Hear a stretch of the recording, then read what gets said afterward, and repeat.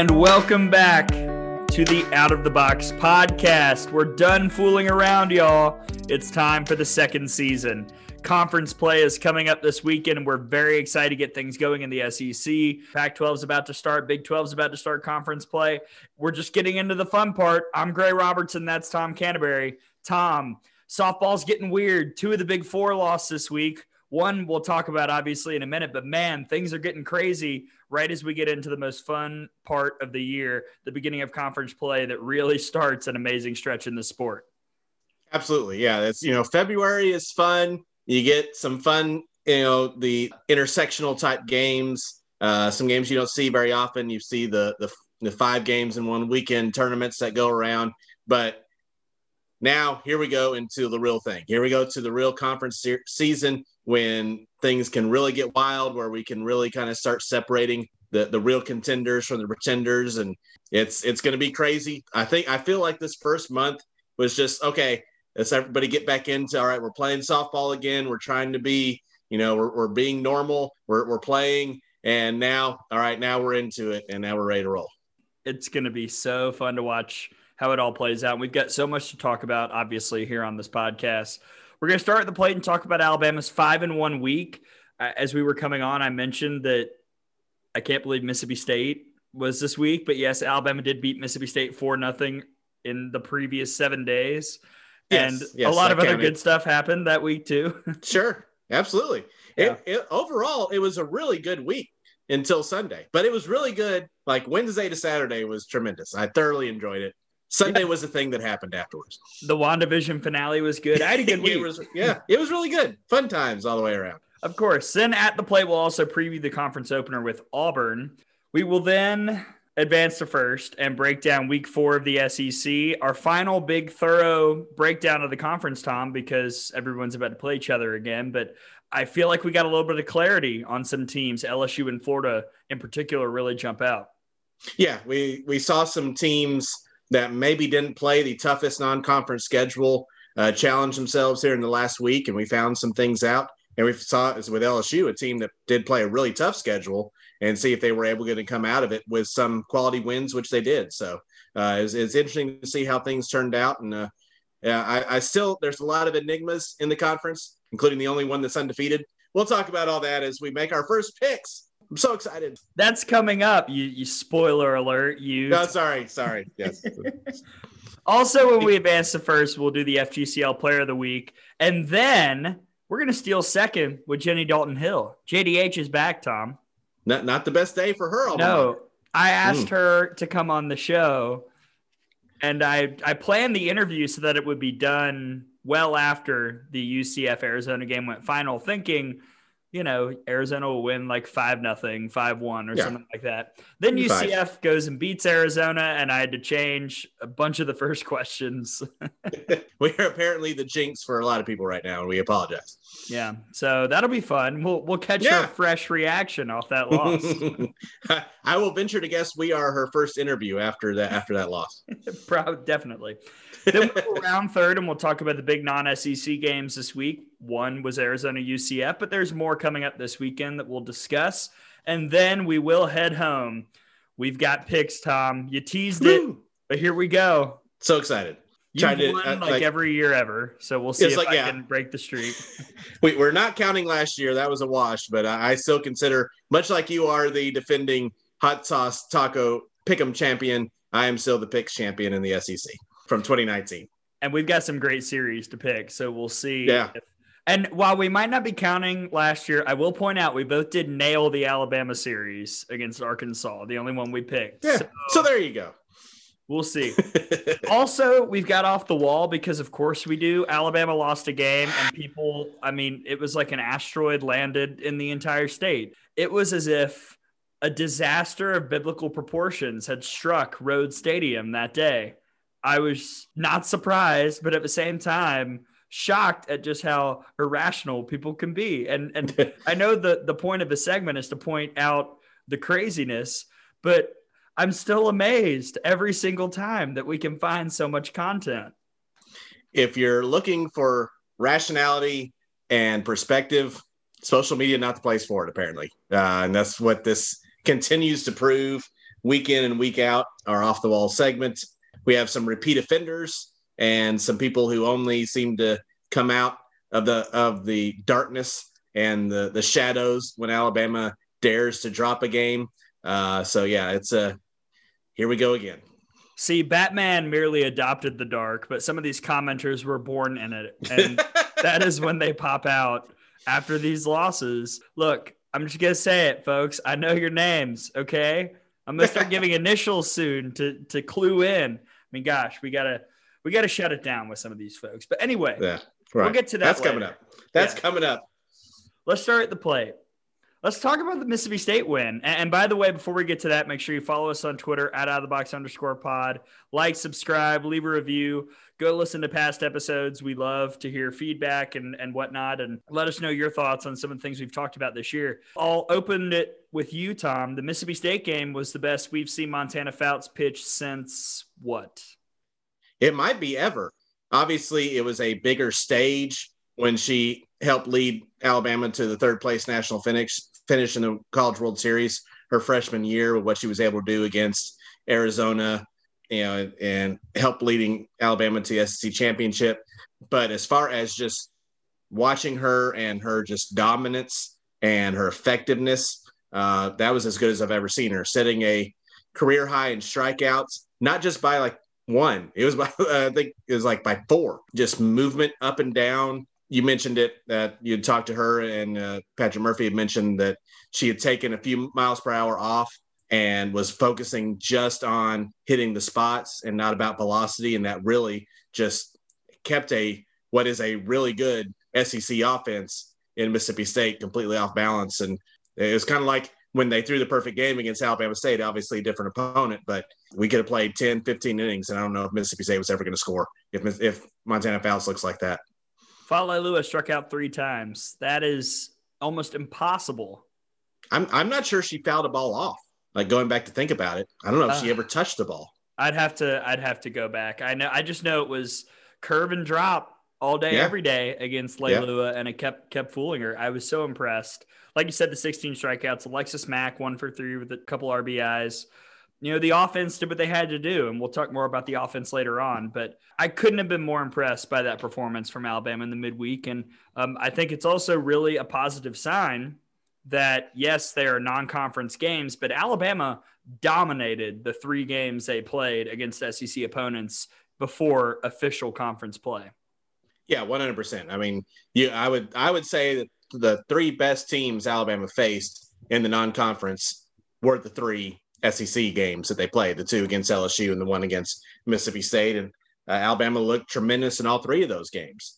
Are you going to be absolutely perfect all the way through? No, but I thought pitching wise, especially, Tide is exactly where they need to be. Offensively, you can make some adjustments. You need some more people to come through in some bigger situations, but for the most part, they've done what they need to do to win. And I've thoroughly enjoyed watching them so far. Absolutely. Let's fast forward to the T-Town Showdown. So you've got 3 run rules on the first 2 days, the loss to South Alabama, which we'll dive into in just a bit, but some stats that we really like. Bailey Hemphill on the week, 8 for 15, 5 RBI, a home run, a triple, a double, 2 walks, a couple strikeouts, 5 runs scored. And then I've got a bullet point for the unsung heroes. Taylor Clark, 3 for 7 this weekend with 2 RBI and a double. Savannah Woodard, 3 for 9, 5 runs batted in, and a home run. That was the grand slam, right, Tom? It was, yes. We got the mustard and the rye bread, Grandma. It's a walk-off grand salami for Savannah Woodard, and that was as excited as I've seen the team the 2 times during that Northern Iowa game that I've seen the team so excited in 2021. Obviously the walk-off grand slam and Kyra Lockhart's RBI double. Yep. And you can just tell, how much the team really likes each other and how excited they are for each other's success when the reaction is like that in that type of game. Because again, it's Northern Iowa. It's a game that wasn't in doubt, but just happy of the success of your teammate. Great to see that. By the way, so the world knows, if you want to hunt us down and hang out, we're staying at Lake Martin this week before the Auburn series. I might bring out mustard and rye bread for sandwiches one day. We'll see. Good. I'm looking forward to it. Make sure you have the salami too. You got to have them both. Got to have all that stuff. You know me. I bring the meats. I'm like the Arby's of dips and charcuterie boards. All right. Yes. So another big storyline, Jayla Torrence. She has arrived. And when I say arrived, I mean she has fully arrived. Got her first save, got her first start, got her first win. I was so impressed. And I think there's a legitimate debate to have here about Jayla Torrence as we talk about where she fits in. Is she a number 3? Is she Patrick Murphy's clutch reliever this year? Is she a closer? I think she can play all 3 roles, and I think we've seen her perform all 3 roles and do so pretty well so far this year. And obviously a different animal once we get to SEC play, but I think everything we've seen so far has been promising, and the sky's the limit, not just this year, but for the rest of her career. Absolutely. I think you saw flashes of what we're going to see for the next 4 years with Jayla Torrence, what she was able to do this week. The fact that she came in and got the save in one game and then turned around and came back and pitched basically the scheduled start in game number 2, and the opponent had all the time to adjust and was never able to do so, just because, if nothing else, Torrence hitting 68, 69, 70 on the radar gun, just blowing it past people. You're going to have to be able to locate some pitches within the conference, maybe a little bit better than she has so far, and not just rely on the velocity. But that velocity is great to have, for sure. I'll certainly take it. I think she could definitely be that closer, maybe, for a one-time through the lineup type person once you get in the conference. Totally agree. And I love the point that you made about you and I not adjusting when Torrence got the start, because I don't know if you saw it. I assume you did, but we had our cameras solely zoned in on the coaching staff after game 1 of that UNI series. And there was a long conversation going on. And me and Rachel Bobo were guessing that was about whether or not to start Jayla Torrence in game 2. I assume that's what it was about. Maybe it wasn't, but if it was, they stuck with what we had thought the original plan would be, and it paid off. Yeah, I thought it was the right call, because you wanted to see not only her have the start, but also an opportunity for her to face the same batters 2 or 3 different times. Even the thought of hopefully you run rule somebody like Northern Iowa, which Alabama did. You still had Jayla Torrence go through the lineup now 3 times. So you saw what she was able to do against a team, having seen her multiple times. And there's some legit hitters. I think Sammy Bunch was outstanding for Northern Iowa. So there were some good players that she was going against, and she was able to do that against. Sammy Bunch might be the best player I've seen this year. I'm not kidding. Like she did legit. Everything right. Absolutely. Yeah.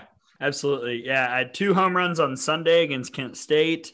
Yeah. I don't know how good that team is, but she has my vote for Missouri Valley Conference Player of the Year. Just saying. Yeah. We're not going to see everybody, but from what we see in the Missouri Valley Conference, she is the cream of the crop. All right, let's talk about the loss. 1-0 to South Alabama. Montana Faust did everything she could. Complete game, 7 innings, 6 hits, 1 run, 1 walk, 12 strikeouts. This one's not on her. It was on an offense not adjusting to a pitcher who was just feeling it. And obviously, because we consider ourselves to be pretty level-headed, we're not panicking. There's no need to freak out as some have, and we're not going to dig into that quite yet. But I do think that this is, if there was ever going to be a time to lose, and we said this post-game, now is great, because you didn't really have it hard in the rest of non-conference play. When you really break it down, nothing was very quote-unquote difficult for this team. But things got hard in that last game against South Alabama, obviously, and they didn't respond well. So now you've got a full week before Auburn to learn from that experience and get better. And I think that this adversity is really going to help the team in the long run. I think it's similar to how I felt about some of the close games in 2019 that Alabama was able to come back from. I think this will be just as effective in preparing this team for the big moments later on this year.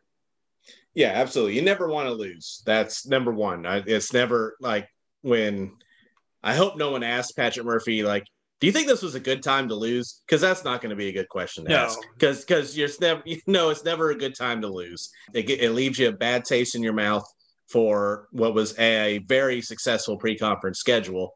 But to lose the last game of it does leave a bad taste. But in the long run, like you say, the bad taste may be a good thing, where you're not just flying high heading into conference and thinking you can just step on out there and everything's going to go your way. You got to know and learn how to deal with that adversity. It's a large roster. There's a lot of experience on this team. There's also, a lot of youth on this team as well. Yeah. So it's going to be up to some of those experienced players to kind of help guide along some of the freshmen and sophomore. Like you look at the sophomores, they only played a quarter of a season last year. So yeah, you've been around for a long time, but now you're getting really your first full taste of what it's going to be like once you get into the conference. And I think it also, you can say it over and over again. If you're Patrick Murphy, you can remind the players, but when you're Alabama, you're going to get everyone's best shot, especially the in-state teams. The in-state teams are going to give you everything they have. That was South Alabama's World Series, and they came out and played like it. That's just part of coming to Alabama. That's why you come here, but you're going to get the best shot of everybody. And if you don't bring your A game, then you can get beat at any time. And that's what happened. Lackey, the pitcher for South Alabama, was spectacular, but it was tough to hit her. But like you said, there wasn't a whole lot of adjustments being made. I started thinking later, it's like Alabama didn't have a lot of people on base, so it was hard to have the havoc on the base paths that Alabama does so well. But there wasn't no small ball being played. It did seem like there were a lot of adjustments, but there wasn't a whole lot of just trying to make something happen. The manufacturing that Alabama was so good at earlier in games when they weren't able to get the big hits, there wasn't any of that going on either. And I think a lot of it, you just got to give South Alabama a lot of credit for coming out and playing really well. I totally agree. The vibe just kind of felt off early on, and it just never came back around. I don't know if it was the bad bounce on the Alexis Mack hit or the Bailey Hemphill foul home run that was, just missed by a foot, or, South Alabama starting off the game, first pitch single, even though she was out of the box, and you can go check the replay for that.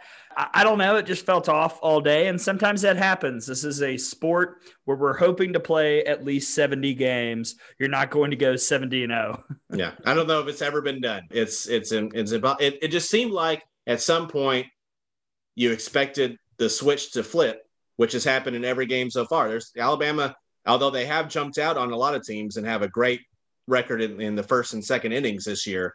There have been a few games this year where nothing really happened for the first few innings, and then the switch flipped. That just never happened against South Alabama, and maybe that is a good lesson to the players that you can't just wait for the switch to flip. You have to go out there and do it yourself. We'll see if the switch can flip this weekend, because Tom, we are going to Auburn. That nothing should flip the switch more like having to go down to the Plains. Alabama, we've talked about it, what they did with everybody, the whole athletic department against LSU. The record is about as good, especially this year, against Auburn. That's true. Football, men's basketball, women's basketball. There's been a lot of sweeps going on against the Tigers, and I like it that way. Hopefully we can keep it going. Don't tip your hand for picks this early. But I'm sorry, yes. This is an Auburn team a little bit better than we expected. We came into the year saying, all right, Samantha Yarbrough, she's the one. I mean, she's going to be the key cog. She's going to be the ace. She's going to be the one that will decide how good this team is. She has not even thrown double-digit innings yet this year. It has been the two freshmen, Maddie Penta, Shelby Lowe. Shelby Lowe just won SEC Freshman of the Week. Maddie Penta won it last week. They're really talented in the circle. I haven't gotten to film yet, so I'm not sure what we're going to see this weekend. But I think that this is a different kind of Auburn team than what we were expecting. And while I'm not sold that they're all of a sudden really good, quote unquote, because their best win right now is South Carolina, who you hate. So right, apparently my arch nemesis, South Carolina. This is going to be easily their toughest game so far, and it's not close. And I'm not sure how they'll react to seeing pitching as good as Alabama's. That's right. Yeah, that's the thing. Yeah, Alabama has, outside of the LSU the couple games with LSU and Mississippi State, might not have seen the pitching at the level of Auburn as of yet, but Auburn certainly hasn't seen it at the level of Alabama. It's just going to be up to, I think the pitching is going to be there. It's going to be up to whether or not Alabama can find that offense. That it's not like there's a huge issue. It had an off game. Well, you got to make that just be the one game and, flush it out, learn from it, flush it out, and then get ready for this, which is going to be much like South Alabama. This is by far not just the toughest opponent for Auburn. It's the most important opponent for Auburn. Absolutely. What you got was from South Alabama as far as intensity level. You're going to get that from Auburn with better players. So you got to be ready. What is your pitching plan? I'm going to stick with what I've thought from the beginning of Fouts, Kilfoyle Fouts, but that can change if things don't go according to plan on either Friday or Saturday for that Sunday matchup. But I would start with Montana. Yeah, not a single Alabama pitcher on the roster right now has been on the roster and Alabama has played Auburn, which is kind of insane. Have we faced any of the Auburn hitters? I don't even Alyssa Rivera is still there. Okay. She's been there for a long time. She's been there forever. Casey McCracken is gone, so we don't talk about her. But there are one of the Snows is gone because Oklahoma needed somebody else. Oklahoma? Why? I know. It's crazy. Okay. All right, that's us at the plate. We've put it in play. Who are we? Well, she got a triple. We got to be Bailey Hempill. We have hit it so hard, it ricocheted off the wall and rolled back down so fast that we are stuck at first. or we laid down a beautiful suicide squeeze bunt, as Bailey Hempill is wont to do. I totally forgot that was this week, honestly.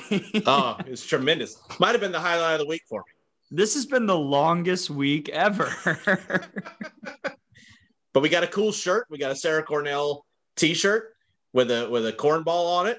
I'm wearing my Claire Jenkins shirt from a couple weeks ago. I like it. We're thankful for the gear, ladies. Yes. Thank you very much. We're Bailey Hempill. We're hitting it off the wall, and we're advancing to first. And we come back, a Week 4 recap in the SEC. What are LSU, Florida, and Missouri up to? Plus everybody else in the conference. We'll talk about it here on the Out of the Box podcast.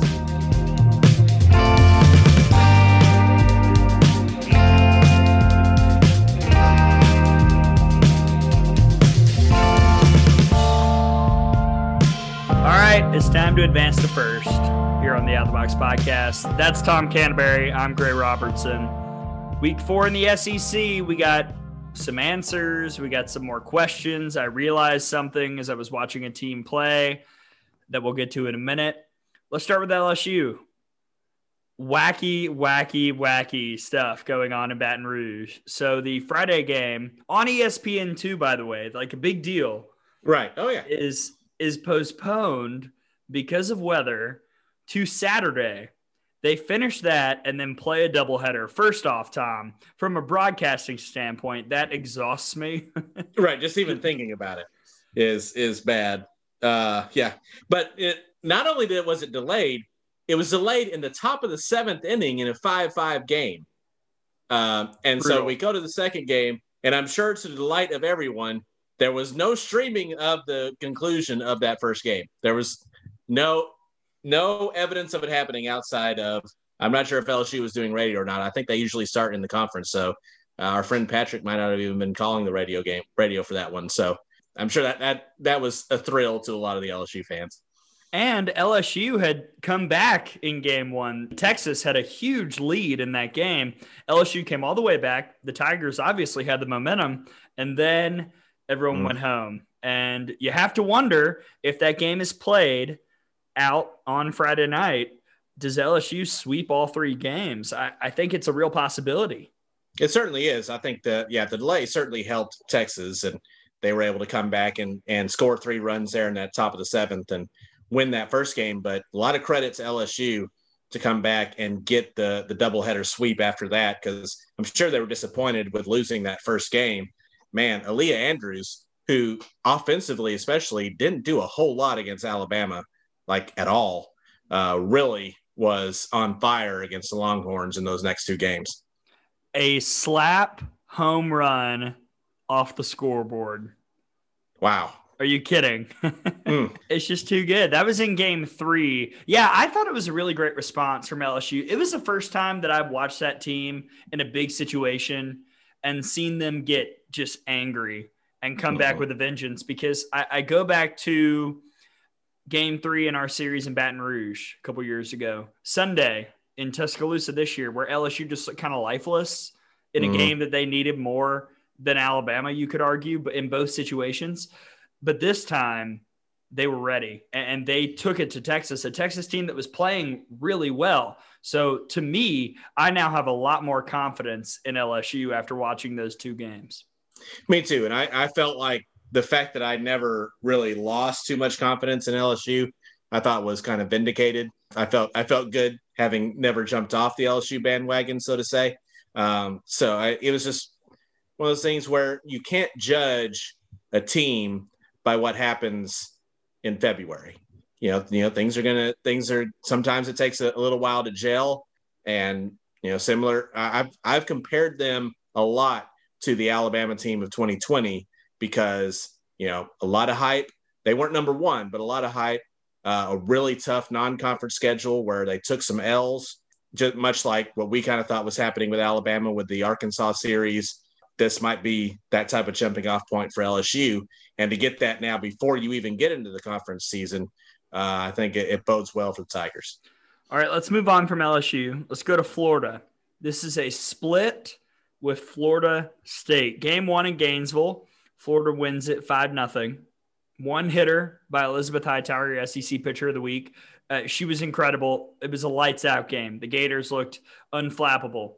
It's amazing, though, what happens when you just travel a couple hours, because that next night in Tallahassee, Florida State got off to a great start, got to Katie Chronister, who had won pitcher of the week a couple weeks ago, but I wasn't sure that she was ready for a moment like this. And, Florida State pitching shut down the Gators. So I still feel like we're kind of in a holding pattern with what we know about Florida right now. What do you think, Tom? Yeah, I think we still are. Like I said, the depth of the pitching staff is still a question mark for Florida, even though they've done really well. But they, unlike usual, because I'll give Tim Walton credit, they usually play a pretty tough non-conference schedule. This year, and I'm not faulting anyone for their schedule this year. You played who was available to play, so I'm not there. I'm not calling anyone out for it. But outside of these 2 matchups with Florida State, not the toughest non-conference schedule, so it's hard to kind of figure out where they were. So yeah, the depth of pitching for Florida State is still a little bit of a question. And at this point, the offense, you're expecting a little bit more from them. So if you got to find out if they have that offense against really good pitching. We saw 5 runs is against the first Florida State's fine, but will you be able to do that consistently? I don't know. And they open with Kentucky in conference play. That's the enigma, who is also undefeated. Yes, the Wildcats. Oh man, the Kentucky offense versus the Florida pitching. I don't even know. I mean, it's going to be very interesting. I'm looking forward. That may be I'm most excited for that series outside of Alabama Auburn this weekend. For sure. I'm glad we've got conference series back in the scoreboard updates. It's been since 2019 that you and I got to do an SEC conference play scoreboard update together. Wow. Yeah, that's true. I didn't even think about that. Man. Stupid. As we're fighting off wasps and bees at Plainsman Park, J.B. Barfield. All right, to Missouri. The Tigers get swept by Oklahoma. Game 1, 5-2 win for the Sooners. Good effort. Yeah. Had a couple home runs off G. Juarez. I think they finished with 3 hits in the game. Game 2, boy. That can happen. That can happen against Oklahoma very quickly. If you're not on in the circle, good night. It's over. Katie barred the door. It's done. It was an 11-0 run rule for OU. Our girl Shannon Sale was sharp in the circle, reigning FGCL Player of the Week. Missouri never had a chance after the first inning, and that is what Oklahoma will do to you. They will punch you in the face. Last week I called Missouri Oklahoma light. I think we saw that this week. They can play with Oklahoma in some ways, but they just don't have the talent that Oklahoma has, despite playing a similar style offensively and with the pitching. Yeah, and I think it's something else we talked about. I can't remember if it was on air or off air, but we were discussing if you're playing Oklahoma, your plan has to be you're going to score at least 6 runs. Yeah. It seems as though like 4 or 5 is kind of their bottom, their floor. They're going to score at least 4 or 5 runs every game. So you gotta go out there and mash right with them is your only real chance. I would be shocked to see. I mean, unless you have a pitcher that does something like Montana Fouts, Rachel Garcia, or somebody that can just totally overpower you and have one of those games where you're just going to be untouchable. It's if you don't have that, you got to be scoring at a high level. Yeah, I look at Baylor, Iowa State, those teams. If they want to beat Oklahoma, they're not going to do it 2-1 or 3-2. Yeah. They will need that 6. I think it was even off somebody the like air. Oklahoma.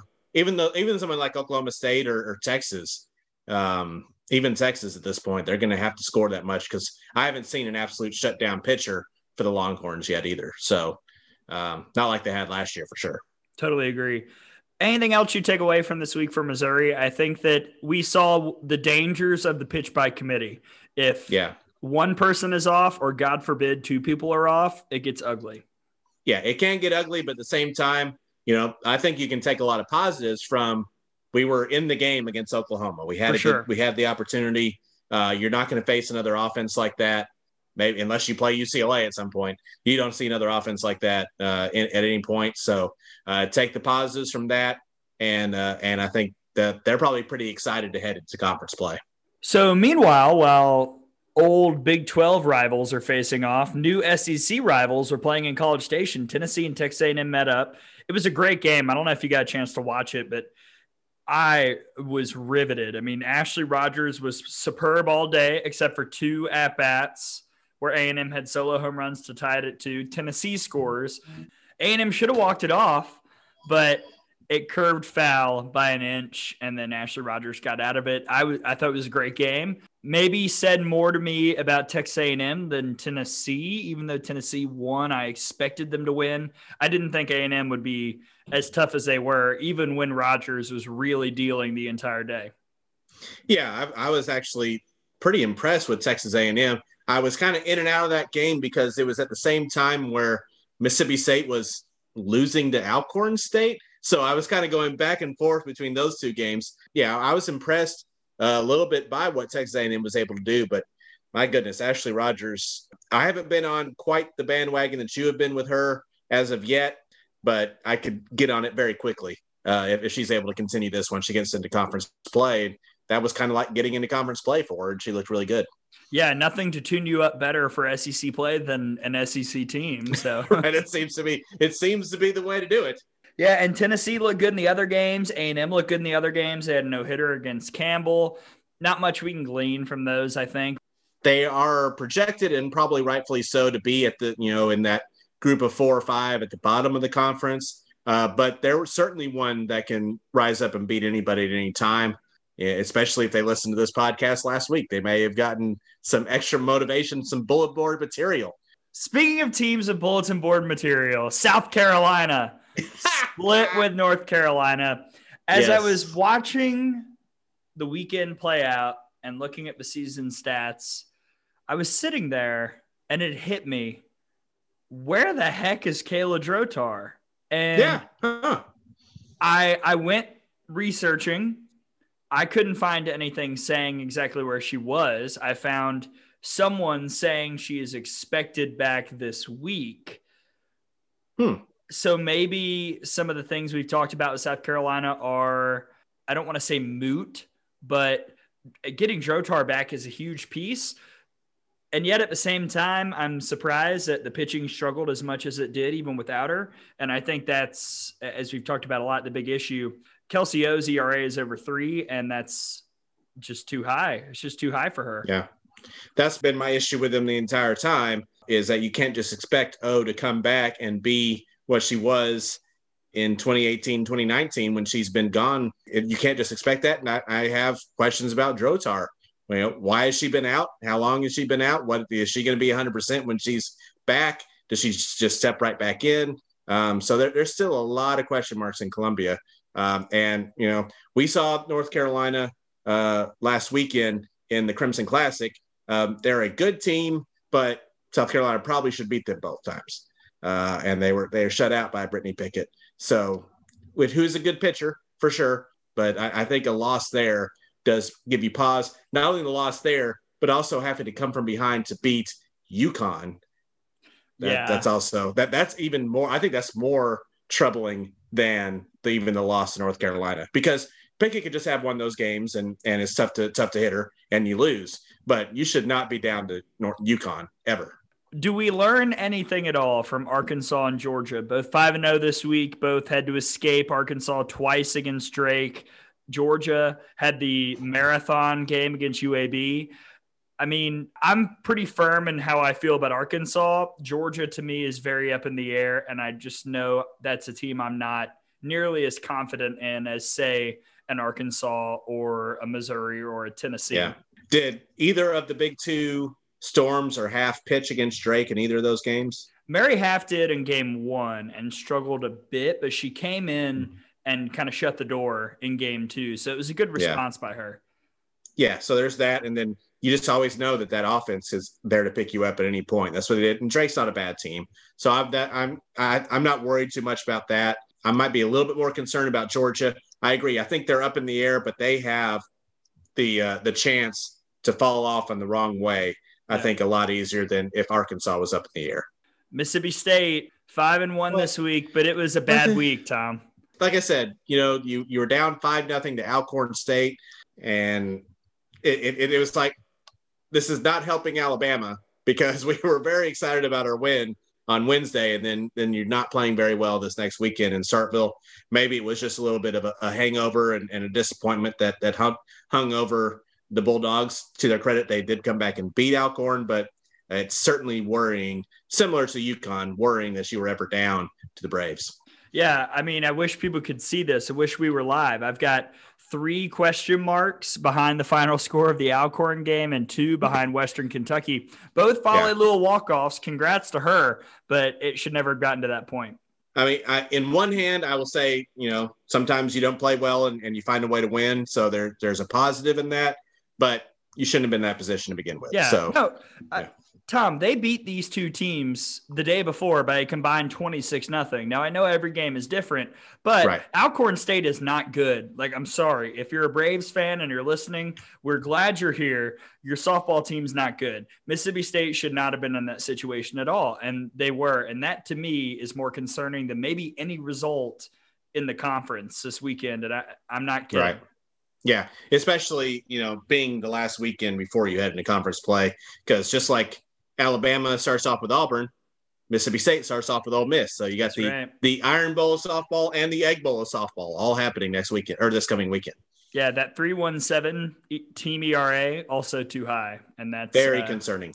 My seat on the Mississippi State bandwagon is contingent on their ERA going down at some point, because I'm all in for the hitting and the slugging, but you got to have the pitching that'll at least keep the other team somewhat in check. It's going to be very, very difficult in this league to win games 8-7 every day. It's just going to be very, very difficult with this pitching. We're going to bypass the other teams. We'll get to them when we do picks later on, because it's time for Gray's FGCL Corner. Wow, thank you, Tom. Let's review our winners. Week 1 for FGCL Player of the Week, Mackenzie Ball, Southern Utah. Week 2, Haley Lee, Texas A&M. Week 3, Shannon Sale, Oklahoma. Here are the nominees for Week 4. And by the way, I say this, Oscar nominations are closing, so watch your movies soon, people. And look for these hitters in a box near you. I like the analogy, although I don't know if I've watched an Oscar-nominated movie the year it's been nominated, maybe in a decade. But I know what we're doing this weekend at the lake, Tom. From Georgia Tech, Brianna Roper. Bree Roper was on fire this week. 7 of 15, 6 RBI, 3 home runs, a double, 2 walks, 3 strikeouts, 6 runs scored. Had the 2-out, 2 RBI double in the 7th to keep the game alive in Game 3 against NC State. Had a home run in Game 4 against NC State. Had a home run in Game 1 against NC State. They played NC State 4 times. Just a great week for her. Welcome back, Jenny Jansen from Southern Illinois, 6 of 15, 9 RBI, 2 homers, a double, 5 walks, a strikeout, 4 runs scored. Tom, let me introduce you to the MVP from last year, Mac Leonard. At the plate, 13 of 25, 11 RBI, a home run, a triple, 2 doubles, 2 walks, a couple strikeouts. Yeah, it happened. 6 runs scored. Wow. Now let's move to In the Circle. 16 2/3 innings pitched, 17 hits, 9 runs, 7 earned, 9 walks, 14 strikeouts. That's good. Let's get to not bad. Situationals. She had the walk-off in the 7th over Florida International in a game in which she was also the winning pitcher. Wow. Also, later on, against FAU in the 8th, the game-winning RBI in the top half of the inning in a game where she had already started at pitcher and struck out 9. She also had the 2 RBI single against Kentucky to give Illinois State at the time I believe, 4-3 lead late in that game before Kentucky did what they did and walked it off. Right. Oh, yeah. I mean, wow. What a week. So you're saying in softball, sometimes you want your pitchers to hit? Yeah, sometimes it's not unnecessary. Right. Got it. That's a heck of a stat line. I know. Taylor Gilmore out of Colorado State, 12 1/3, 11 hits, 3 runs, 1 earned, 1 walk, 6 strikeouts, got the save in their big victory over Oregon State, which is a good win. That was a Beavers team that almost beat Arizona last week. So nice job by her. Shannon Sale, last week's winner, 8 1/3, 3 hits, no runs, 3 walks, 12 strikeouts, was dominant against Missouri. And that's a good hitting Missouri team. Mm-hmm. And finally, our week 2 winner, Haley Lee, Texas A&M, 6 of 17, 8 RBI, 4 home runs, a double, 3 walks, a strikeout, 4 runs scored, had her second 3 home run game of the year against Lamar, including the walk-off grand slam. Poor Cardinals. Poor Lamar, not good. But still. Yeah, you know how much I dig the long ball, so that's why I wanted to look over Lee's numbers once again before I made my final decision. I'll vote for McLennan because of what she did both at the plate and in the circle. But it took a lot to beat Haley Lee to win her second weekly award, in my opinion.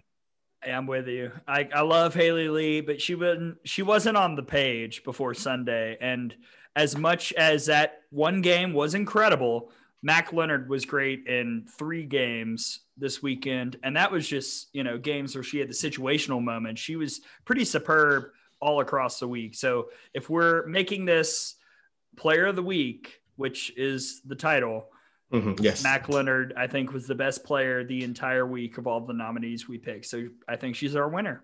All right, let's do it. Congrats, Mac Leonard. You did it. So it shall be written. Well, speaking of honors, our next guest has a big one.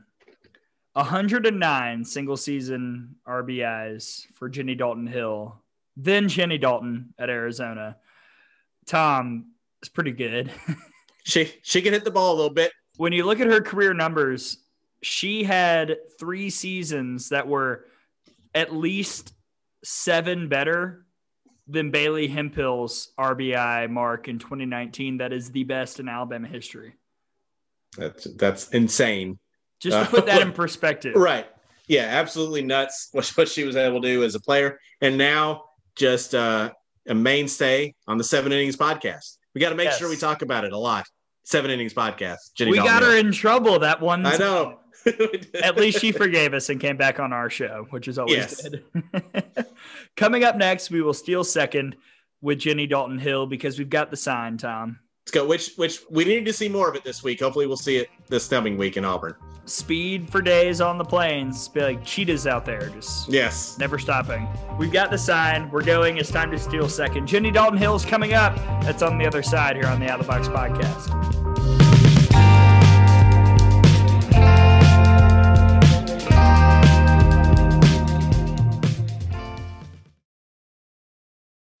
When you need mealtime inspiration, it's worth shopping Kroger, where you'll find over 30,000 mouth-watering choices that excite your inner foodie. And no matter what tasty choice you make, you'll enjoy our everyday low prices, plus extra ways to save, like digital coupons worth over $600 each week. You can also save up to $1 off per gallon at the pump with fuel points. More savings and more inspiring flavors make shopping Kroger worth it every time. Kroger, fresh for everyone. Fuel restrictions apply.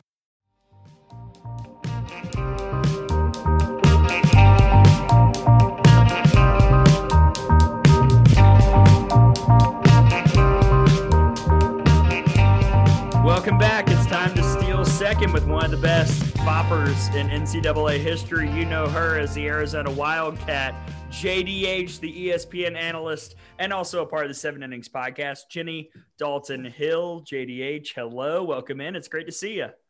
Hey, I love being with you guys. It's been so fun listening to you early this season. You guys are going to carry us all the way through with Alabama softball, but we'll try to pick up your slack with some of these games on ESPN. We can't do everything, unfortunately. So, and a big game today, Monday softball, which sounds crazy, featured your alma mater, Arizona UCF. It was a shocker, if we're being quite honest. Number 23 UCF beats number 3 Arizona 2-0. I assume because that went final about 2 hours ago that this is the first press that you have done since that game ended. So what's your immediate reaction to the loss? I will wipe my tears and try to keep myself, in humble and kind. But honestly, I'm going to have to really tip my cap to Gianna Mancha because she threw an absolute gem of a game. She stumped those Arizona hitters with the rise ball. They were swinging at it. She stayed away from them. They were chasing. And that's not typical for an Arizona offense to chase a ball out of the zone. And that's exactly what she got them to do. And so I really love that Coach Candrea took Arizona on the road for this 10-day road series. They play 7 games in 8 days. And for a team to be able to win strong at the World Series, you've got to be able to play on the road. And so I like this kind of out of the box thinking, no pun intended, be able to take his team on the road and play some tough competition. They've also got Florida State coming up in a 3-game series. And so honestly, for me, I love that Coach Candrea took them on the road and I love that they're being challenged. And but you just have to tip your cap. 7 innings, went the full distance, Mancha, the shutout with 9 strikeouts against these tough Arizona hitters that, you expect to see the ball fly out of the park, but she just really kept them at bay today. I know if you were ever to ask a coach, hey, is this a good time to lose? It would not turn out well for the person asking the question. But like I said, at the beginning of this, this stretch of a road stretch for them, maybe this is actually a good time to lose because you can kind of see how you deal with adversity. You're right. And right now they're dealing with some changes in their lineup too. Reina Cronco got hurt, broke her thumb. And so they've got a new second baseman. So that changes your lineup a little bit too. So early on, you expect to see some rainouts or some COVID issues coming in this pandemic, but injuries this time of year are also something you have to deal with. And so is there ever a good time to lose? No. Right. Yeah.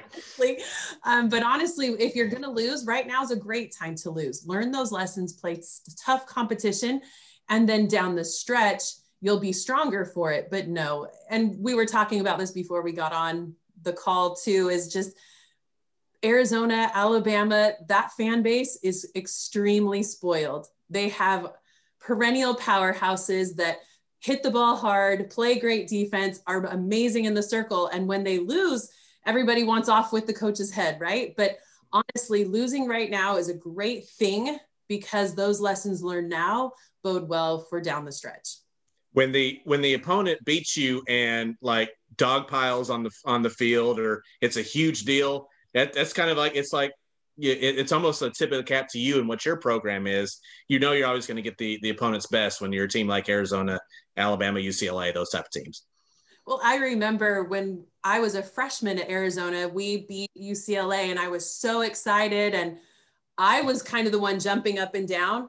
And one of the seniors looked at me and she said, act like you've been there.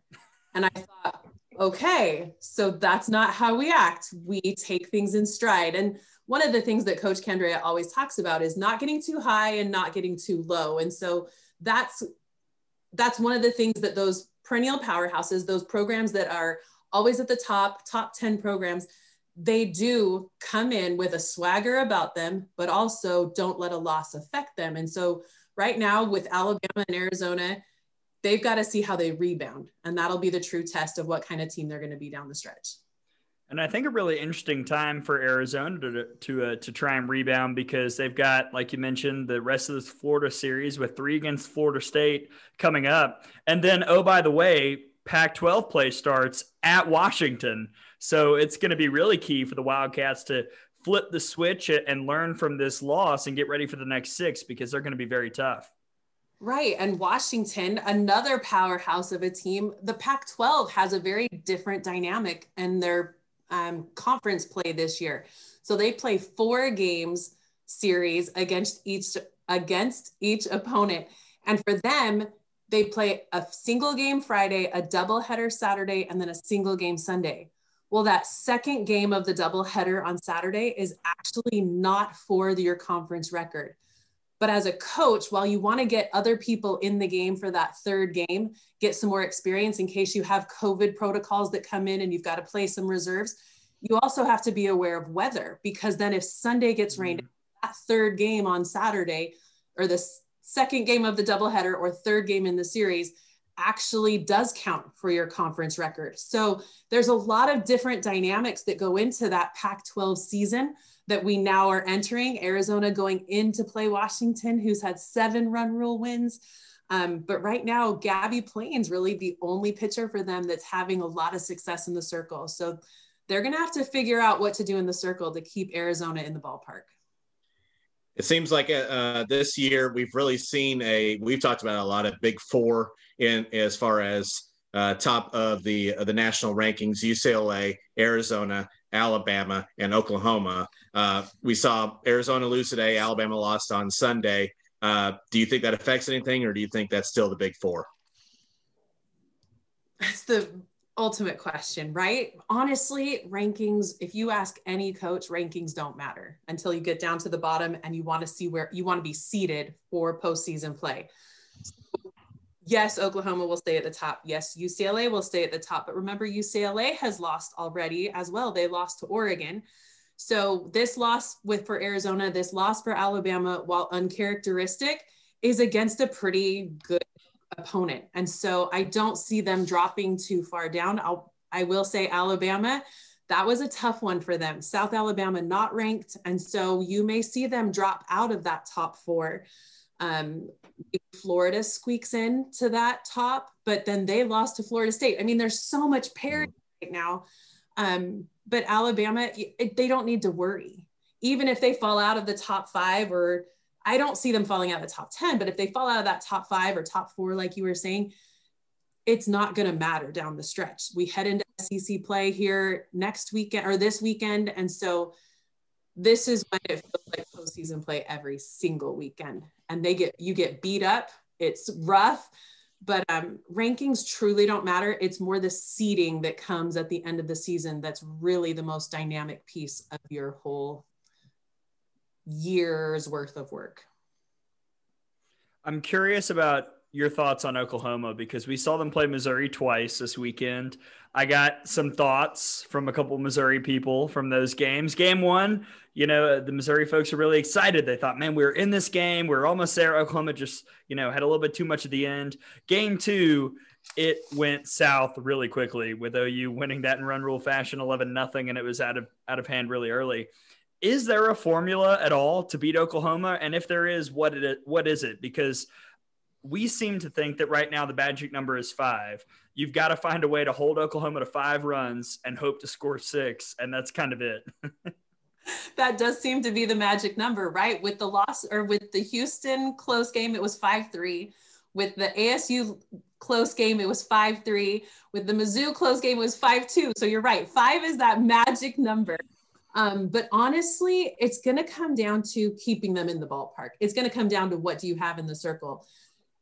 Oklahoma right now is 17-0 on the season, and 14 of those games have been run rule wins. They've got so much power in their lineup. I mean, we could list off so many of their hitters that just have so much power, but the one that I have my eye on right now is Tiara Jennings is just the freshman phenom, right? Every year, this is a personal note, but every year I kind of star the player that could potentially give my RBI number a run for its money. That record has sat for so many years. And that's the one that I like, my crown glory, like touch it, please. But I think she may have a chance. The way that she has come out of the gate like gangbusters, she reminds me of Jocelyn Alo's freshman year too, just how powerful she's been playing. And then defensively, they've shifted her all around the infield because of COVID protocols. And I've just been so impressed with her. So how do you beat Oklahoma?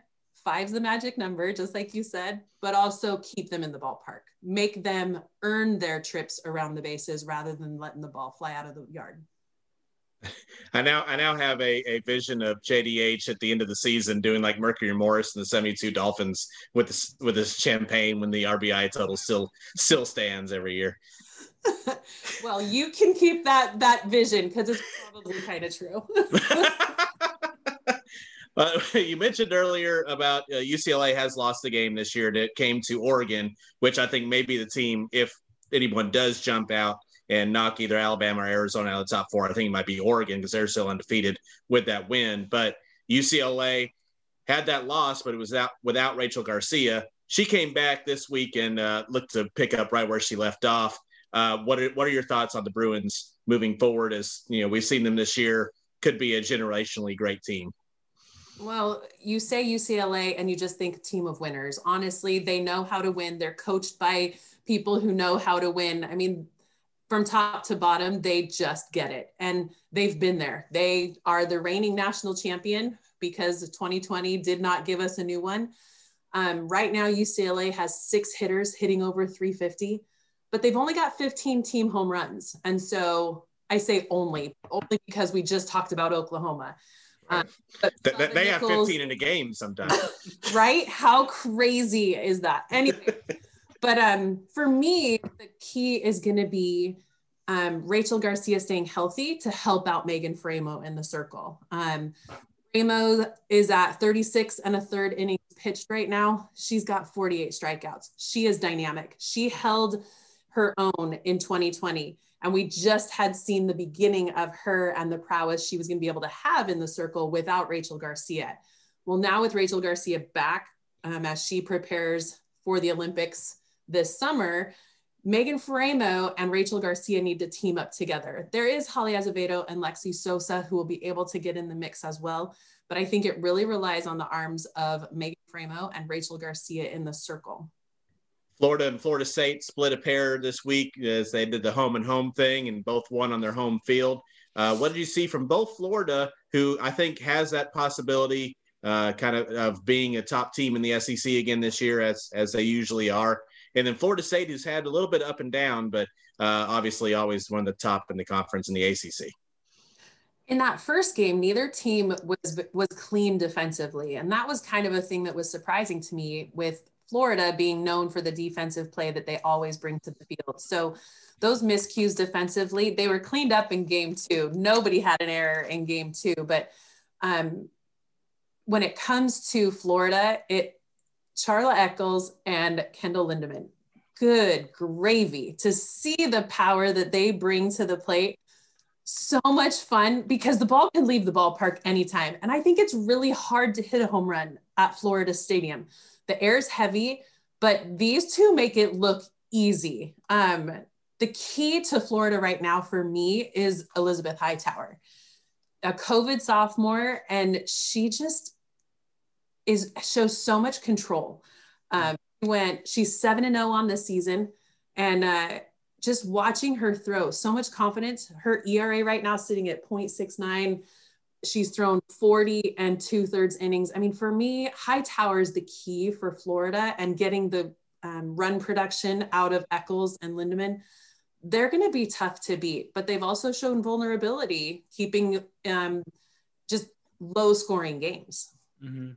I've actually been pleasantly surprised by Hightower because, I mean, we've seen Florida a million times over the last 5 years or whatever. And I think since she got on campus a couple of years ago, she has improved so much. And I was really blown away by her performance against Florida State because while that offense is pretty inconsistent, they do have the ability to put up 7 runs like they did the next night against Florida.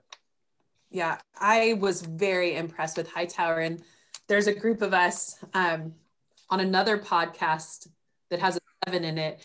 We have this group chat that we go back and forth on during these big games, and that was one where everybody was kind of like, have you seen Hightower? She's doing so well. I mean, all of us were just grateful to see that kind of performance out of another Florida pitcher, because it has felt a little bit like there's been a little bit of a drought. That's not to say that they haven't been good, but that dominant pitcher stepping in the circle, I think Hightower is that new name that we will see for Florida.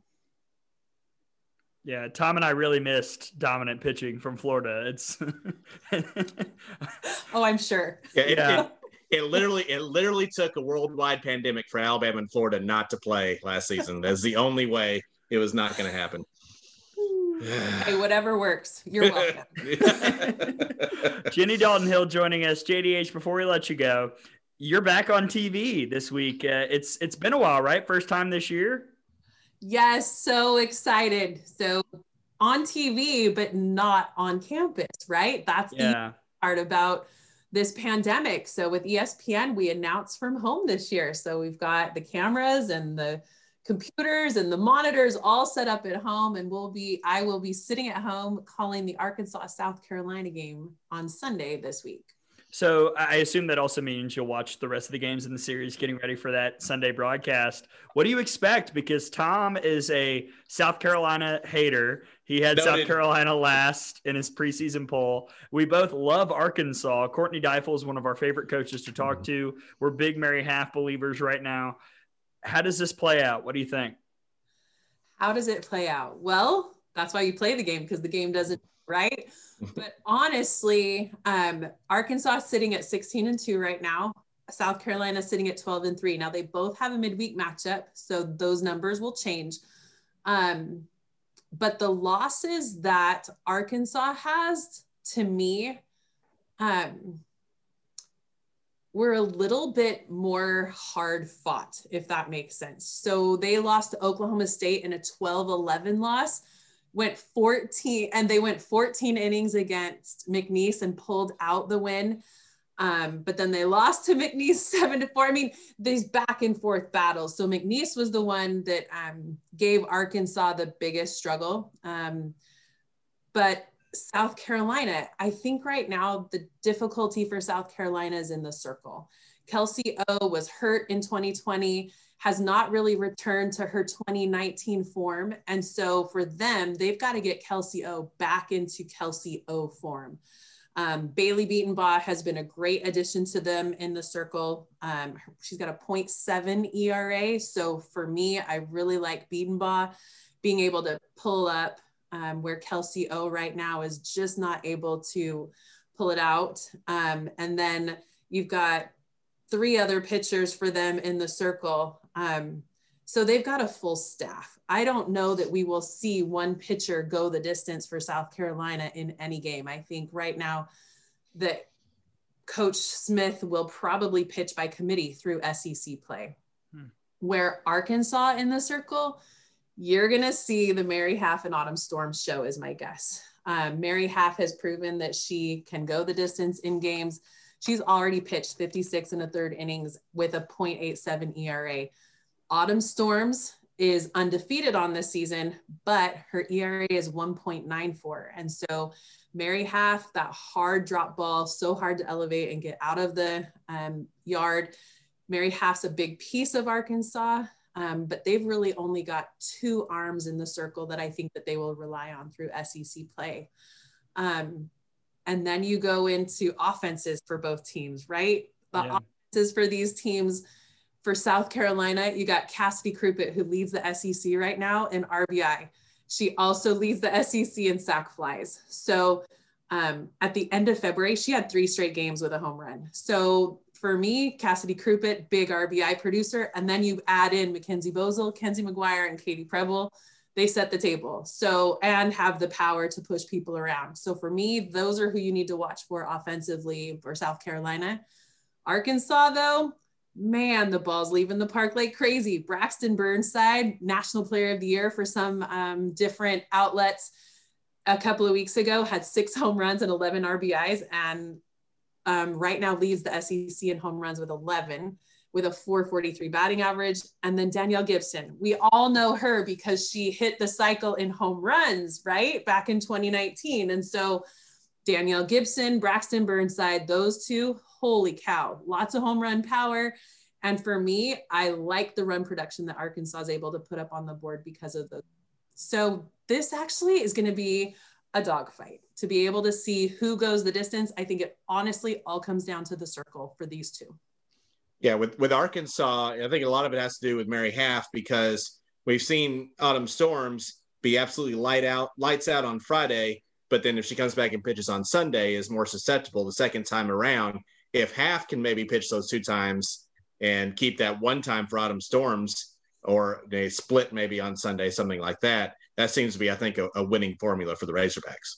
And that's a great point, Tom, because if you think about it, the SEC is lucky that they didn't change their format.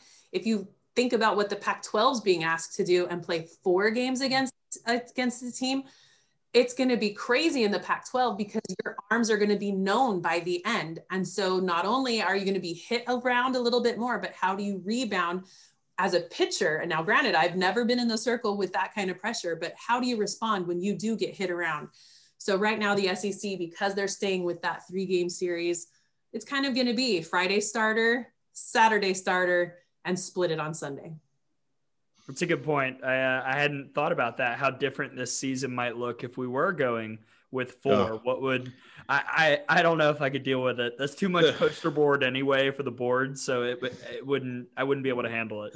Well, you think you can't handle it? Imagine as a pitcher in the circle trying to face the same lineup over again and just trying to reinvent yourself. That's why the COVID time, hopefully these pitchers have added a new pitch or learned how to change speeds. I think that was the piece in the Alabama series where Montana was vulnerable, not having that dynamic off-speed pitch to keep hitters off balance. I mean, she gave up 6 hits or something in that matchup, but yeah, I love Montana. Montana's one of my favorite kids in the world, and I was heartbroken for her, but I actually love that she was able to face that kind of adversity right now. It wasn't her fault. We know that much. Yeah. Nope. If you allow 1 run, it should be enough to win. It just was one of them days. It happens. It happens to the best of them. Yep. The bats get silent. I'm sure there's been some kind of ceremony that Patrick Murphy has done over the last couple of days to wake the bats up, get them back to normal, and you'll see them liven up this week. But I'm glad that we could cover everything else here on the show with Jenny Dalton Hill. JDH, thanks so much. You're so awesome, and we're always glad to talk with you. You guys are the best. Thanks so much for having me. And am I supposed to say roll tide at the end of this? Oh, yes. We'll take it. Absolutely. No one's ever done that before. Wow. Roll tide, go Cats. They both need a little love, right? Oh, yeah, absolutely. Both UAs. We'll take it. That's right. All right, so that was JDH. And now, Tom, it's time to look around the country because, shocker, there are good games happening besides in the SEC. And now that we're in conference play, there's more of them. Yeah. It's just not the one matchup. You're going to have 3 or 4 in some places, as we talked about with JDH. But I can't imagine doing what the Pac-12 and the ACC are doing. Man. It's wacky. We'll dig into a bit of it as we get ready to round 3rd here on the Out of the Box podcast. We'll be right back.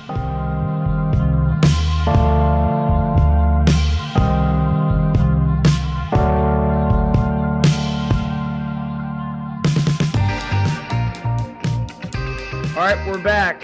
Gray Robertson, Tom Canterbury. Time to round 3rd here on the Out of the Box podcast. But first, Tom, JDH, what a freaking delight. She's the best. She's awesome. Yeah. Thoroughly. I love talking to all the 7 Innings podcast people. They all bring they're somewhat like the Alabama pitching staff. They all bring a little something different to the table.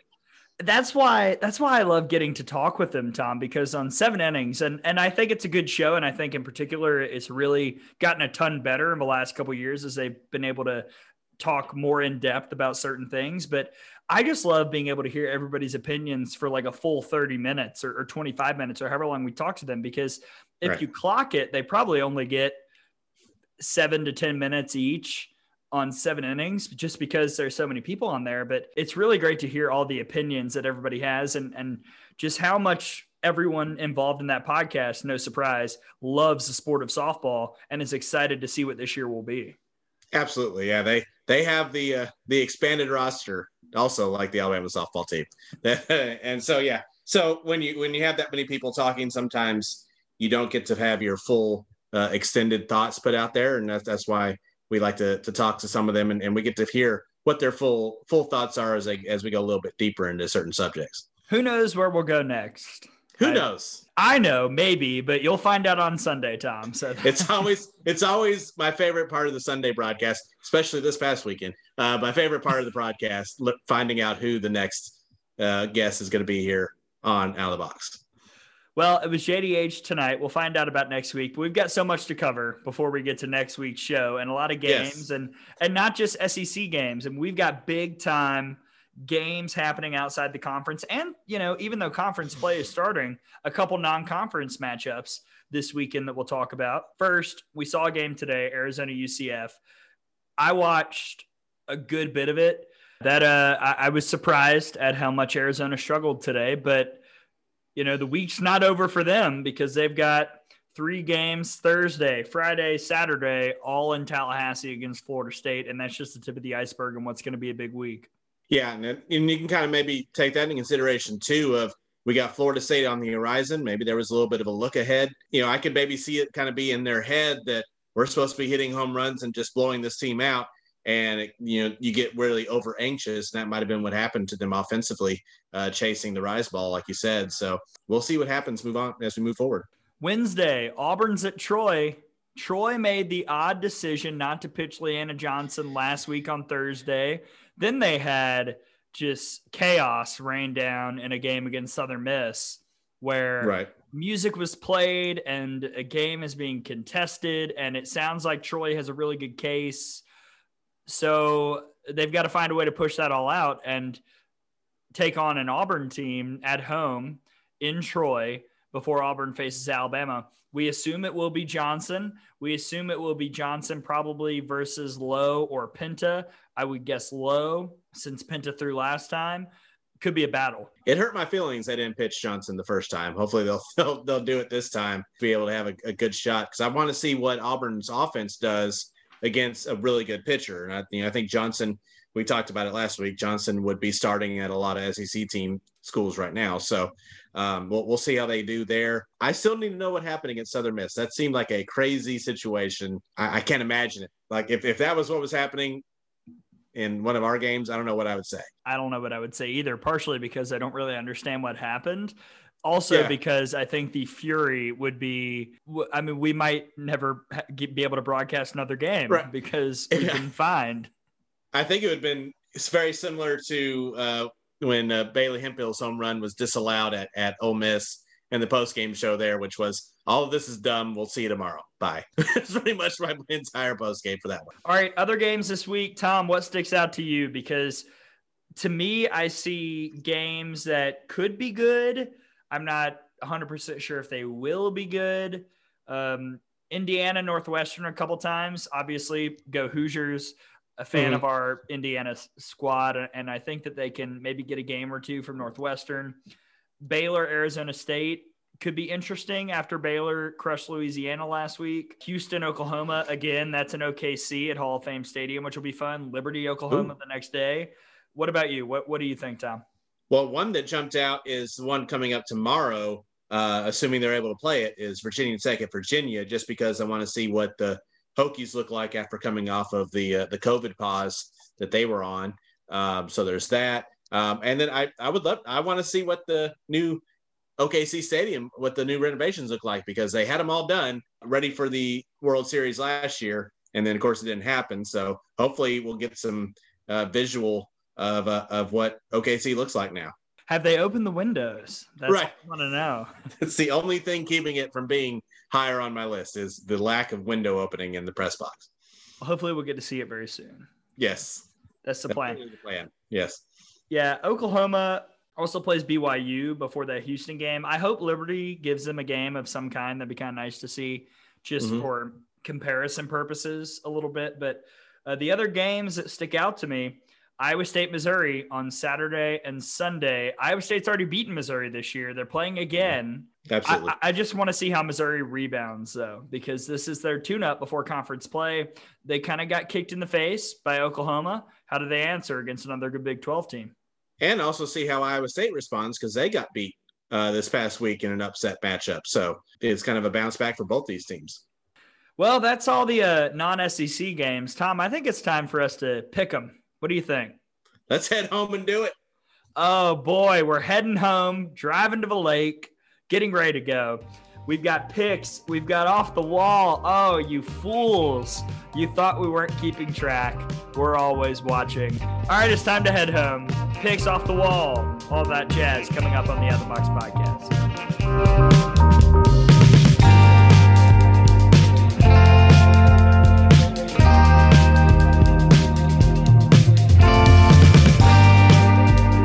Yes, the sun is setting.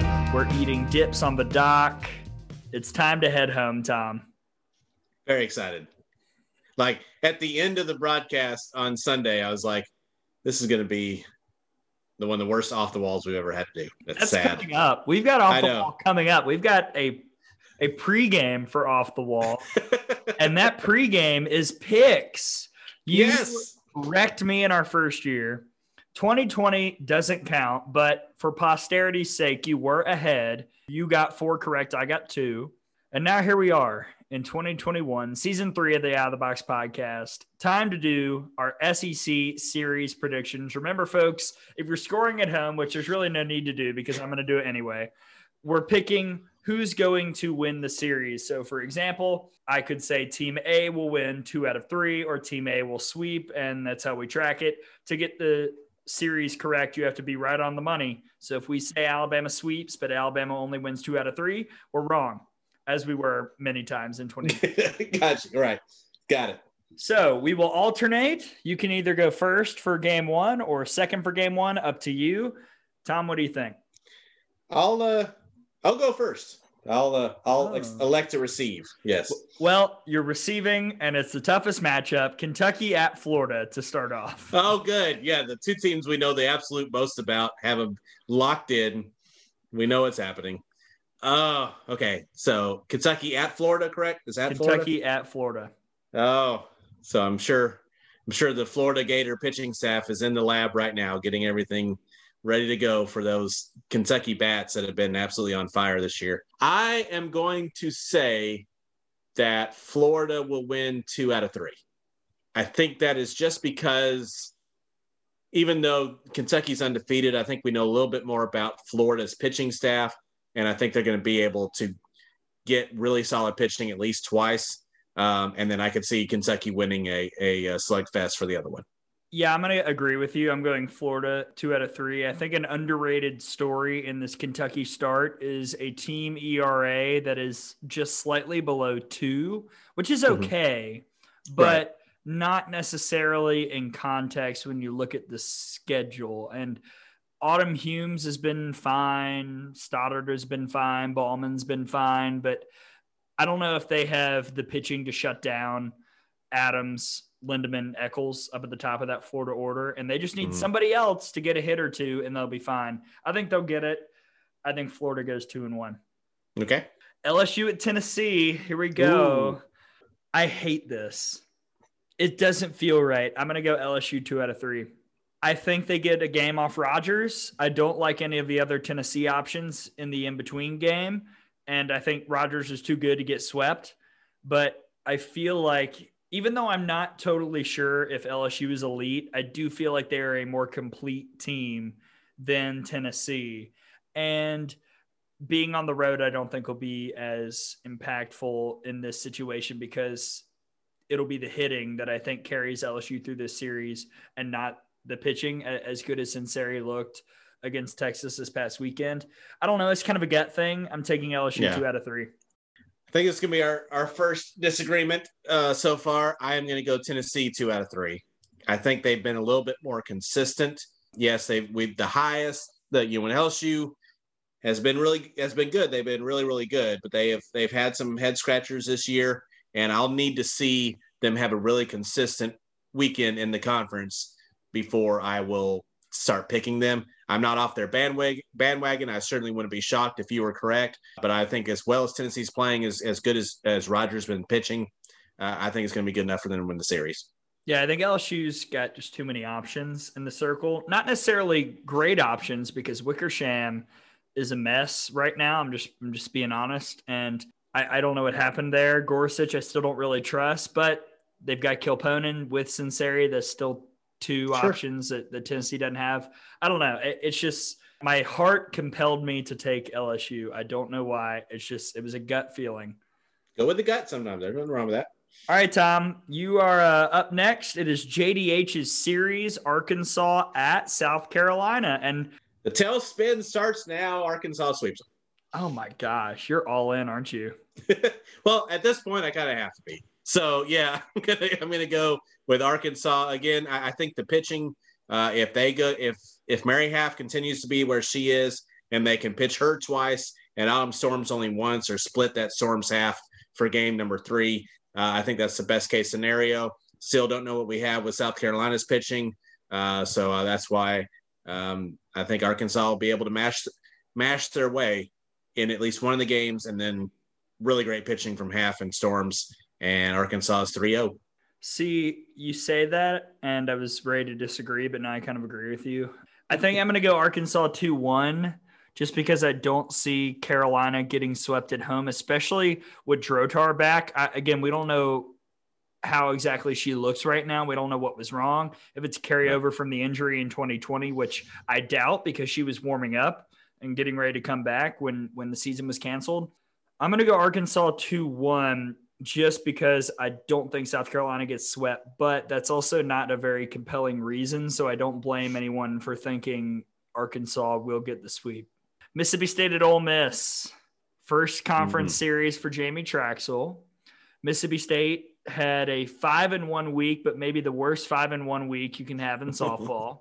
I'm going to take Mississippi State 2-1 just because the Ole Miss offense isn't consistent enough for me to buy them, even against weak Mississippi State pitching. And let's be real, the pitching right now is not good, but I think Mississippi State has too much talent, too much experience, and frankly, even though it was a bad week, too much momentum. I mean, the Fa'alelua walk-offs really seem to fire that team up. So I like Mississippi State to win 2 out of 3.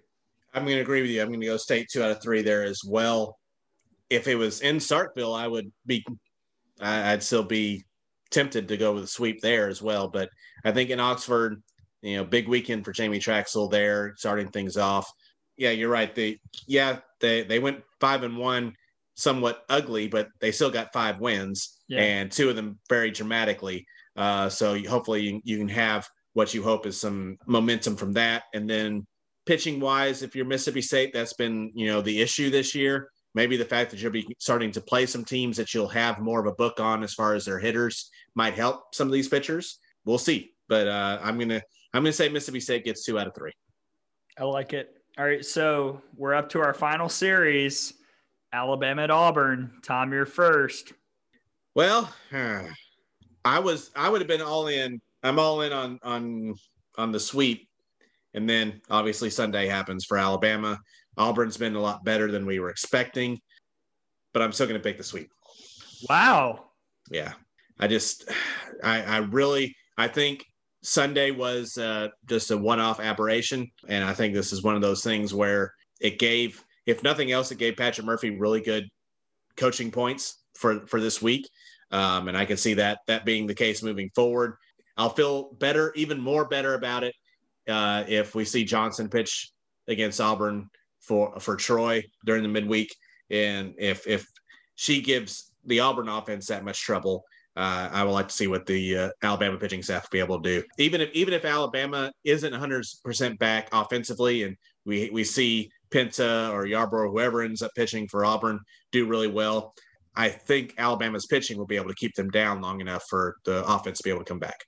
It's a compelling argument. The Auburn offense is the story here. Can they have the hitting to back up the pitching that I think they will get? I don't think they're going to shut down Alabama, but there's going to be a game where Alabama's got 2 or 3 runs and that's it.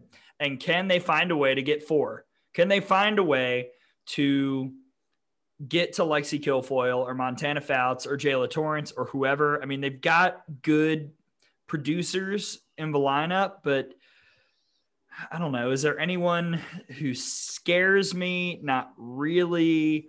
But at the same time, Penta, apparently, from what we understand in our preliminary research, looks a lot like Lackey, who we saw on Sunday for South Alabama, at least style-wise.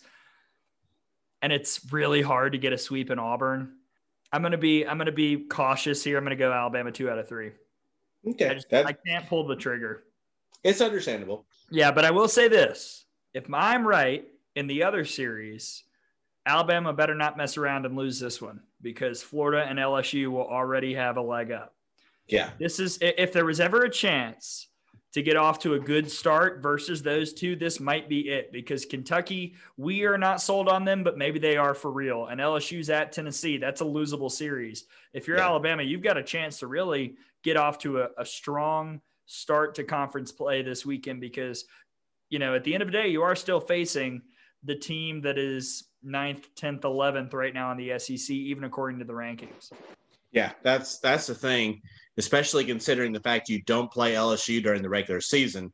You can't afford to drop games to the lower half of the league, especially multiple ones. So that there may be a point this season, I don't know if we'll be there or not, but there may be a point where if you don't sweep, then you're losing ground.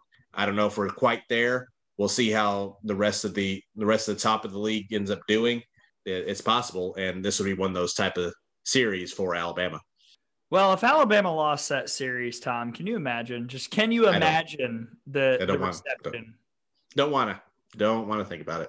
Well, maybe we got a little taste on Sunday, because Alabama lost to South Alabama. Everyone went crazy. I had stuff ready to go for this week. I had a spiel. I had a speech. And then Alabama lost, and Off the Wall could finally get back to what it was truly intended for. And that was just pointing out dumb crap on social media. Right. I've gone first like 3 shows in a row. So, Tom, you're hitting lead off here with Off the Wall. What do you have? Okay. Well, my point is, and I think it will I'm sure it will give you a jumping off point for your points, is I saw today the NCAA softball Facebook page posted just a picture and a caption that said South Alabama upsets number 3 Alabama in Tuscaloosa, and showed a picture of South Alabama celebrating. And so I said, well, let me look at the comments here, because this is this is not just Alabama fans. This go out to everybody. And I'm looking through the comments. I'd say 95% of the comments were all, congratulations, South Alabama. What a great win. Man, Lackey looked amazing. You know, she was absolutely on fire. It was all pro South Alabama. I didn't see a single Alabama was overrated. I saw a couple of Alabama. You could tell they were Alabama fans. They said we or our offense struggled today, or something to that effect. But it was all, shouting out the great job that South Alabama did, which just shows you kind of the lack of perspective that those of us that only follow Alabama and are focusing on Alabama sometimes look through that lens of, sometimes it's not just Alabama lost. Sometimes the other team wins. Yeah. Sometimes the other team just has a great game.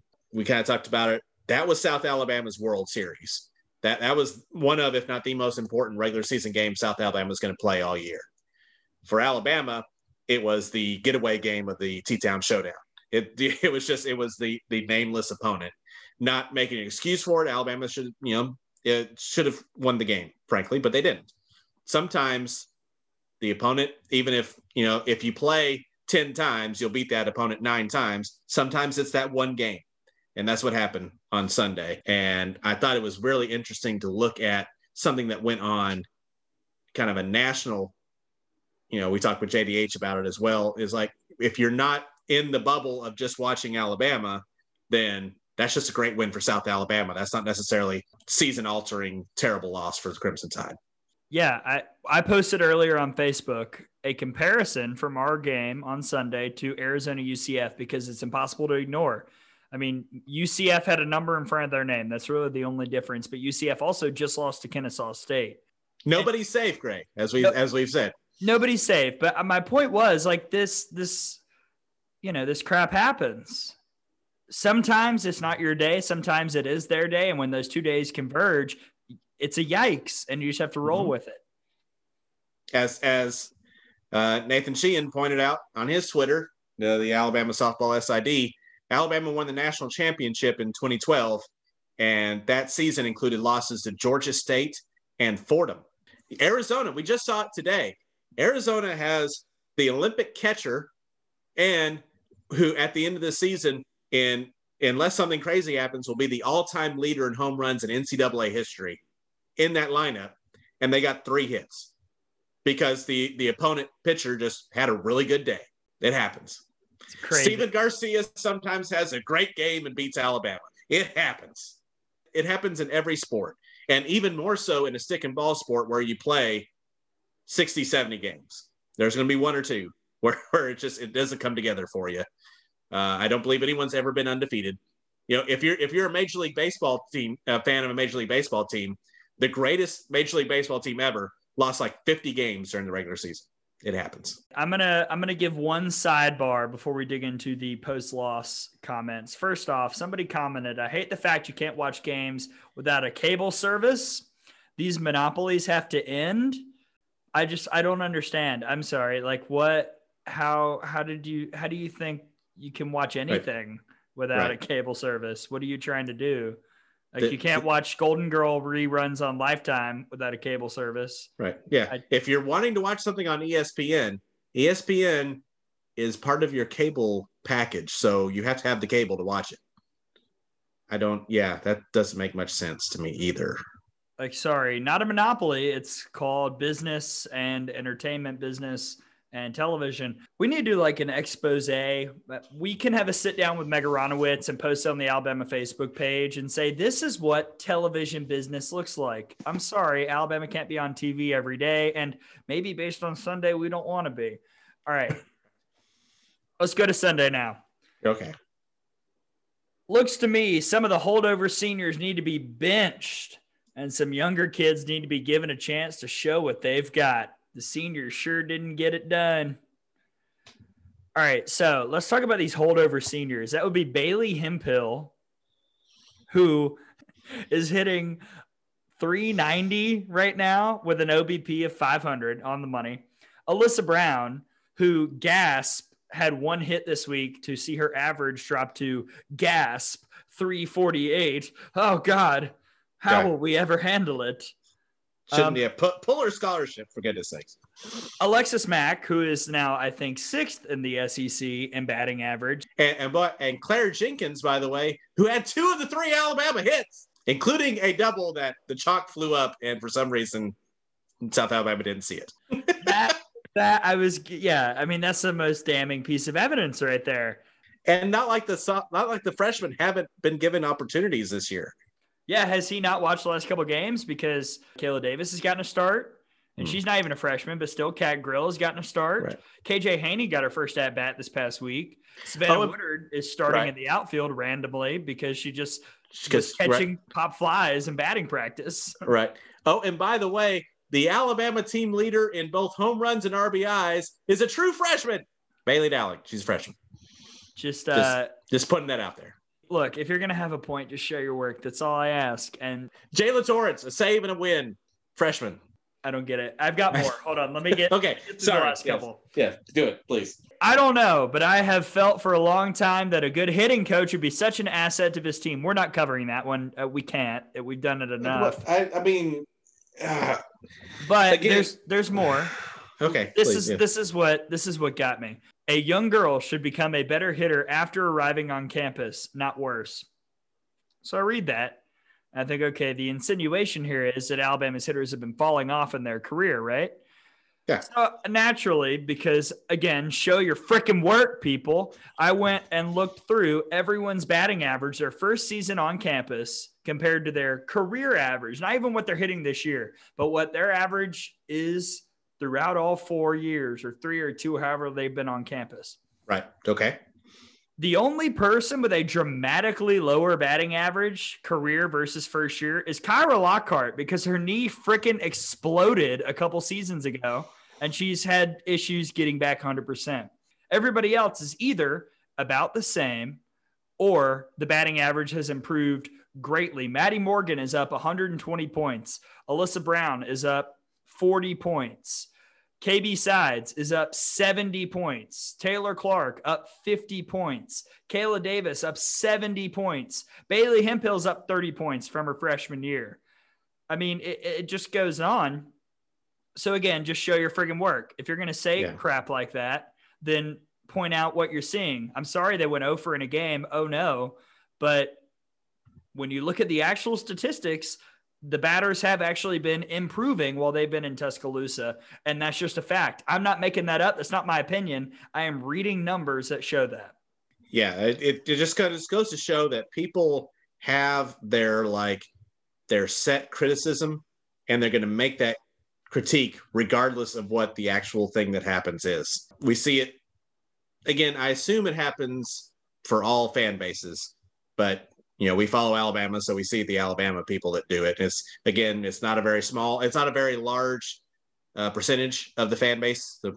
We love that people are so invested in that, and most Alabama fans are great, but these people that stick out. That's why these people stick out like sore thumbs. And it's the same kind of the same thing as football when people got on the fire Pete Golding bandwagon after there was that crazy game against Ole Miss, and they continued to be on it even after Alabama went on a stretch of 6 games and they allowed like 1 touchdown. You have this criticism you're going to go to no matter what happens in the particular game. So that, the hitting coach thing has been something that people have talked about as though there is some, hitting coach guru that's just sitting there unemployed that we're just not going to. And so what is it you think Patrick Murphy and Allison Habits do? It's kind of their job as the hitting coach. And then just a thought that somehow players aren't getting better when it's blatantly obvious people are getting better as they continue to be here at Alabama. And if Bailey Dowling gets better than what she is when she first got here, in 2 or 3 years, look out. Jayla Torrance will get better under Patrick Murphy and Steffi Van Branco-Prothro, and she's going to be, a absolute shutdown number 1 in 2 or 3 years. It makes me sick, honestly, that these people just pop out. And I've seen them comment after wins, but it's the same thing. Still can't get hits, need a hitting coach, yada, yada, yada. But then there are the people who show up after the losses and only after the losses. And that's my final point. Pitiful like normal. What the hell does that mean? 19-1, by the way. What's the normal part? Yeah. Right. This man's initials are MB. We have a person on Facebook, MN. I have only seen this person comment after losses every time. I look every time. I track this. I've got 4 years of names. I know who's popping up on the bad games and who's saying nothing after the wins. You're not special. You're not a better fan just because you have something to say after a loss. I would just like to see that kept to a minimum if we can. And perhaps maybe it's time to pull out the old blocking machine again for some of these people that just don't learn.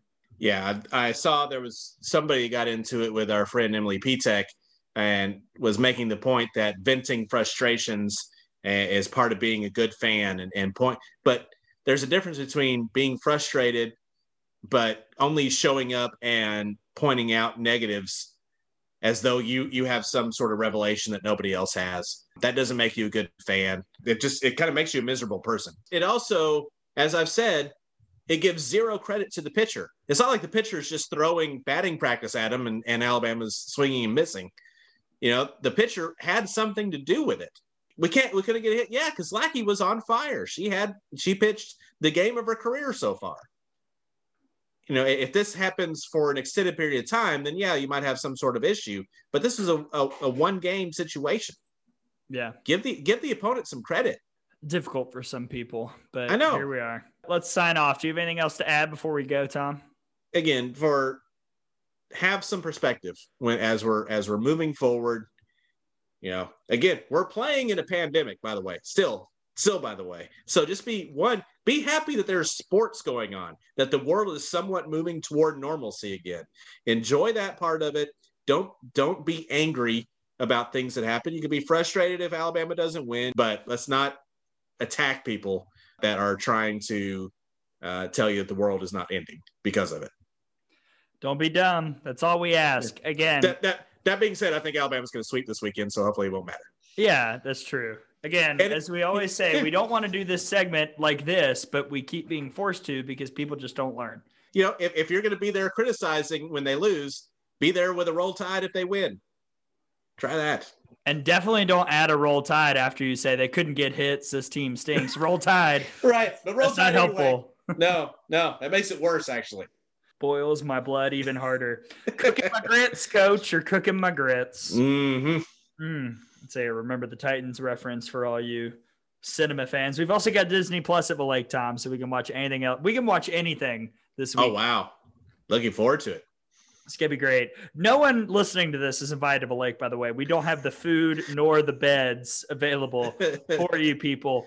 But if you come to Auburn, I will bring some farcical stickers that we'll toss out to folks. We're going to be amongst the fans and the patrons, Tom, sitting outside. And not our first time being outside at Auburn, but the first time with a legit reason. We'll take it this time. I will say, yes. We've got an Ethernet cord for days as well. So stick us in the dugout. We'll still get internet. Good try. All right, Tom, as we sign off, where can the people find you? They can find me on the Twitter at TCanterbury, RTR, CANTERBURY. And also, you can find us, not this weekend, but when we're at home, the Crimson Tide Sports Network's been putting out some Facebook Lives and Twitter Lives when we are previewing and reviewing games. So check those out as well on the Facebooks and the Twitter. Yeah, you can follow me at Gray, GRAY_Robertson. When CTSN puts something out, odds are I or Tom or both of us will retweet it. So just follow us for those. Or, of course, follow the podcast at OutofTheBox_pod. I'm going to give a rousing heck yeah 3 games together on radio this week. Tom, where can the people tune in? If you're in the city of Tuscaloosa, you can get us over the airwaves on 93.3 FM. And then you can follow us streaming wise at praise93.3.com or download the Praise 93.3 app, and you'll be able to stream us right there to your smartphone. And as always, if you go to rolltide.com on the schedule page for every game, there's a live listen live link that's posted for each and every game. So you can just push the button. It's there right now. I'm looking at it. It says, listen, parentheses, 93.3 FM. So, and if you know how radios work, that doesn't mean you can go to your car if you're listening in Ohio. No, that's no. Tuscaloosa pretty much only for 93.3. And barely even that.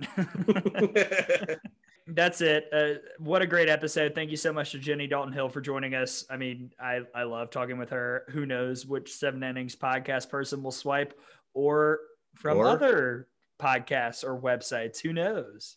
Again, thank you to Jenny Dalton Hill for joining us. Thank you, listeners. I mean, you're great. Thanks for tuning in every week. Thank you for interacting with us on Twitter. I feel like the Twitter interactions have been really strong and really high the last couple of weeks. And we've been getting a lot of responses. It was cool. Like during the game, we mentioned the double that the chalk flew up on. And I was like, are we crazy? Did we not see the chalk fly up? And we actually had people like tweeting us like, yeah, the chalk flew up. We saw it too. So yeah, that was good. So I was happy to know I wasn't crazy. Yeah. So we appreciate everyone talking with us and, fighting the good fight in the comment section sometimes too. Yes. Thank you so much. We really are grateful for you for so many reasons. And just send them a time code and a link if they might be the offenders of some of the off the wall things that we have mentioned so far. Again, Auburn this weekend, no midweek. We've got time to rest and get ready for a big time rivalry. Friday, 5 p.m. Central Time, Saturday, 4 p.m. Central Time, Sunday, 2 Central Time. And then we're back next week at UAB on Wednesday. Radio for the next 4 games. We're together. We're ready to roll. It's going to be a lot of fun, Tom. Let's do it. Very excited. Just like old times. Absolutely. Literally. Before that evil TV took you away from me some of the time.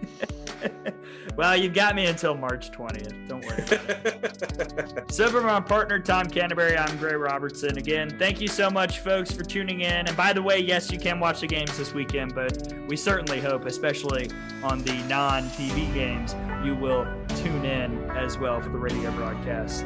Again, thanks for joining us here on this Out of the Box podcast episode. Conference play is here. It's time for the second season. Wipe the slate clean. We're going to work. We'll see y'all next time.